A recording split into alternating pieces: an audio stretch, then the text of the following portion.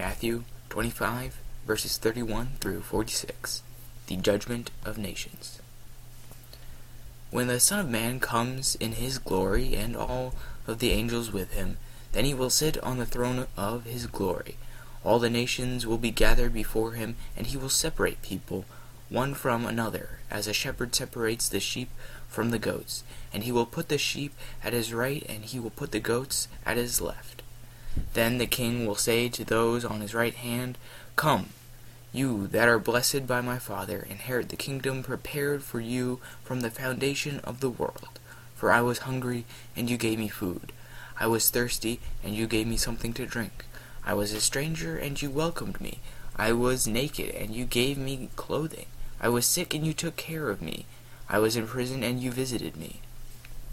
Then the righteous will answer him, "Lord, when was it that we saw you hungry and gave you food, or thirsty and gave you something to drink? And when was it that we saw you a stranger and welcomed you, or naked and gave you clothing? And when was it that we saw you sick or in prison and visited you?" And the king will answer them, "Truly, I tell you, just as you did it to one of the least of these who are my members of my family, you did it to me." Then he will say to those at his left hand, "You that are accused, depart from me and into eternal fire prepared for the devil and his angels. For I was hungry, and you gave me no food. I was thirsty, and you gave me nothing to drink. I was a stranger, and you did not welcome me, naked, and you did not give me clothing, sick and in prison, and did not visit me." Then they will also answer, "Lord, when was it that we saw you hungry, or thirsty, or a stranger, or naked, or sick, or in prison, and did not take care of you?" Then he will answer them, "Truly I tell you, just as you did not do it to one of the least of these, you did not do it to me." And these will go away into eternal punishment, but the righteous into eternal life. This is the story of faith and faithful struggle. Thanks be to God.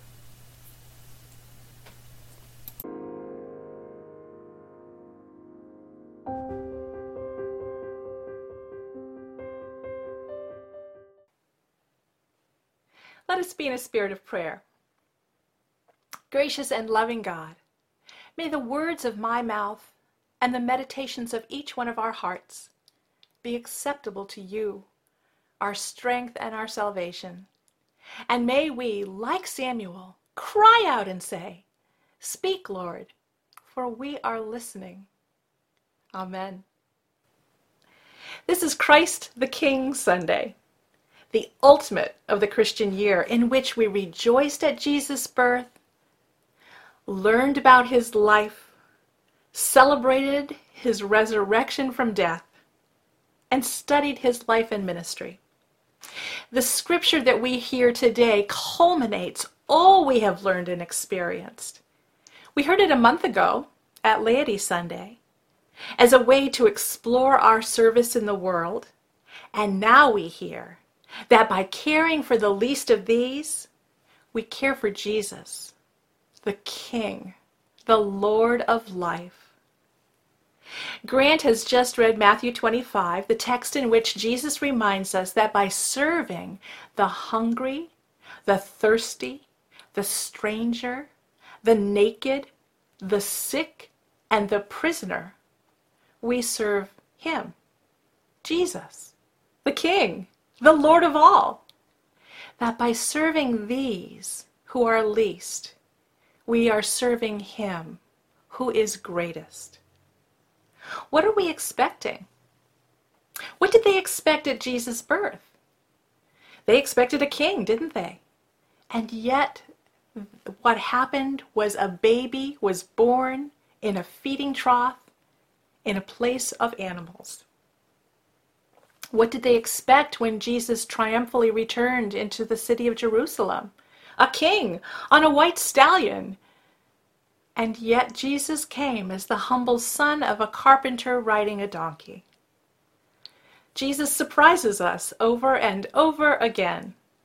Jesus surprises us by being present in the eyes of those who we look into, by being present in we ourselves. We are often surprised by that failure to recognize the Son of God. Or more to the point, we're surprised at where the Son of God hangs out. With prostitutes and tax collectors, with prisoners and sex offenders. God is present in each beloved one of his creating. Jesus is present. Now, it might be more comfortable to think of Jesus in a romanticized way, in a picture that looks a lot like us hanging on a wall. One of the things that I found most delightful about traveling to Israel is there is a place where there are portraits of Jesus from every country in the world, and so often Jesus is not only dressed in a way that is common to that particular society, but also his facial features look something like them. Now, this isn't like us looking into a portrait, being white, looking at a portrait of a white Jesus, who was not white, who was a man who had dark skin and came from the Middle East. But this particular church, with all of these life-size paintings of Jesus, have him embodying each society, because Jesus is in the eyes of each one, each society, each race, each skin color, each expression of God. Jesus is there.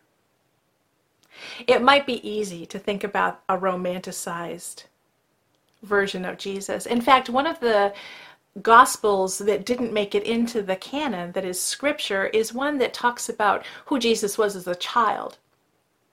It's not necessarily substantiated, and I'm not telling it to you this morning as fact. I'm telling it to you this morning as interest. It's interesting to think of Jesus in special and miraculous ways, to think that that's what God is. So, for instance, there's a story about Jesus as a boy shaping birds out of clay and then watching delightedly as they flap away alive. There's a story where Jesus' sweat drops hit the ground and balsam trees grow. There's a story of where his swaddling clothes lay, fire did not burn. There's a story of a dying boy placed in Mary's house who was cured by the mere smell of Jesus' garments. He goes on to recount in this book that comes from the Gospel of the Infancy of Jesus Christ. Philip Yancey actually quotes this. He goes on to recount the works description of Joseph, Jesus' father, as a rather mediocre carpenter who did his best to fashion milk pails, gates, sieves, and boxes, and then would call upon Jesus for that final touch. Because in this one situation, there was a time where Joseph found himself in great peril after supposedly mismeasuring a throne he had crafted for a king. In anger, the king threatened retribution, but just as things got tense, young Jesus appeared, and miraculously, the huge throne enlarged to fill the space in perfect proportion. It might be comforting to have a romanticized view of Jesus, our King, our Lord and Savior, but that would be a Jesus that is unattainable, Jesus that is not like us, and that is one of the most important aspects of the incarnation, the coming to earth of Jesus Christ, that he is like us, that he experienced human life, human emotions and sensation. The embodiment of Jesus within each one that we see, within we ourselves, is critical to bringing the kingdom. And that's why when we talk today about Matthew 25, when we talk about the sick and the hungry and the prisoner and the foreigner, when we talk about Jesus being in those people, we recognize that we too have the capacity to reach out in God's love that is working in and through us to bring the kingdom, to bring peace on earth. That's a good point, isn't it? What is it that we expect? What effect do we expect our faith life to have on us? We have journeyed together through the Christian year, which begins with Advent, travels through the birth of Jesus, through his childhood, through these wonderful stories, then we get to the time of his crucifixion and death and resurrection. And then for the whole summer, We're talking about all the stories of Jesus, and we're learning about the various things. And then we get to this time of year, Christ the King, and we're supposed to have it all together. We're supposed to have finished the course, got our degree. But still there is work to do. And yet we cannot be frustrated because there is work to do. And we are made to do it. God has created us, given us the tools. You remember in the Message version of Matthew 13, I believe it is, he talks about the Great Commission and says, you are the equipment. Don't take anything with you. You are the equipment. It's like that spiral illustration where we are going through that Christian year and we are coming back to the beginning of it again. And it's like a spiral, though. It's not going back to the same spot. It's going back and we're a little bit higher. A little bit higher. We've learned a little bit more. And sure, there are times when we slide back, but we are ever in motion. We are ever supplied by God with all that we need to do this work in the world. So what effect did we expect it to have on us? This long-awaited Messiah, this Lord of Lords, Prince of Peace, we thought that we would have a perfect world. The Israelites certainly thought that they would have freedom from oppression. We certainly hope that we will have freedom from the kinds of things that oppress us in our world today. Things like rampant poverty and attacks on the climate and attacks on our young black men, and misunderstanding and holding down of our people of color and women. We expect Jesus to come and solve all this, and Jesus teaches us that Jesus has been manifest in us, in our eyes, in the eyes of the stranger, the one whom we least expect it, and the work is here for us to do. Jesus has revealed God's true self to us and has revealed to us that it exists within each of us, that possibility of doing that next little incremental step of good, of making manifest that Black lives do in fact matter, that we do need to include our LGBTQ friends in the full life of the church, not just as a token, but in the full leadership of the church, in our values right down to the core. In fact, this was happening in the time of the Bible as well, when Peter thought, well, everything is hunky-dory, right? We should just go right ahead and everything is fine. And Peter comes to Jesus and Jesus says, feed my sheep, and has to tell him over and over again. And this is illustrative of the fact that we are told over and over again this beautiful story that we hear through the Christian church. The advent of the Messiah, the birth of Jesus Christ, the baptism of our Lord, and then going on through this story, and then we come back around again, and it's just like Jesus telling Peter, feed my sheep, feed my sheep, feed my sheep. It's here, it's in front of us, and we're looking from some romanticized form of Jesus, or we're looking for some formula that seems like it's so complicated it must be right. But the formula is simple. Feed the hungry. Give drink to those who thirst, clothe the naked, welcome the stranger, visit the prisoner, heal the sick. It's in front of us what we are called to do. Of course, we might see it on a sign in someone's yard today, like Black Lives Matter, science is real, women's rights are human rights, water is life, no human is illegal. It's right in front of us, the work that is to be done. And it's not always work that has to be done out in the world with a shovel or some kind of mechanical equipment. It is work that has to be done in our heads and in our hearts and in our relationships, and what we represent to others as what we understand our lives as faithful Christians to be. What surprises me about this passage is the surprise of both groups, because you see in this passage that Jesus is talking to two groups of people. The one whom he is saying, well done, good and faithful servant, enter ye into the kingdom of heaven. I realize that's a quote from a different piece of scripture. And the other in which he is saying, more clearly I think than almost anywhere else, that you are damned to hell if you do not do these things, feed the hungry, visit the prisoner, these things, right? But what surprises me about both those people, both those groups, is that they both say, well, when did we do these things? Or when didn't we do these things? They don't seem to understand their calling to be present to these people who are in need. Neither group denies its behavior. One group did indeed feed the hungry, welcome the stranger, visit the imprisoned, and more, but they didn't think much of it. They knew it was the right thing to do, and they did it. And the other group didn't do these things, and they didn't think much of it either. Well, I'm too busy to do that. Somebody else would take care of that. It was ordinary course of events for them that they didn't do such things. Those at the left hand of the Son of Man seek an excuse and almost put the blame on him, as if to say, well, you didn't reveal yourself, so how could we do these things? Jesus is, in fact, the revelation of God, the revelation of love itself in the world. Jesus is constantly revealing God to us. And as we go through this year, this Christian year, over and over again, each calendar year, we remind ourselves of that, we learn it a little more clearly, and we begin to manifest it here in the world. So they're not surprised by the report of their actions. What they're surprised about is that Jesus was present. The promise that God regularly shows up in those places and those persons where we least expect God to be.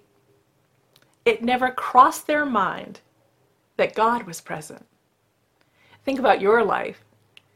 Think about the place in which you would least expect to see God show up. And now realize that He, Jesus, God, is actually there, is in fact present.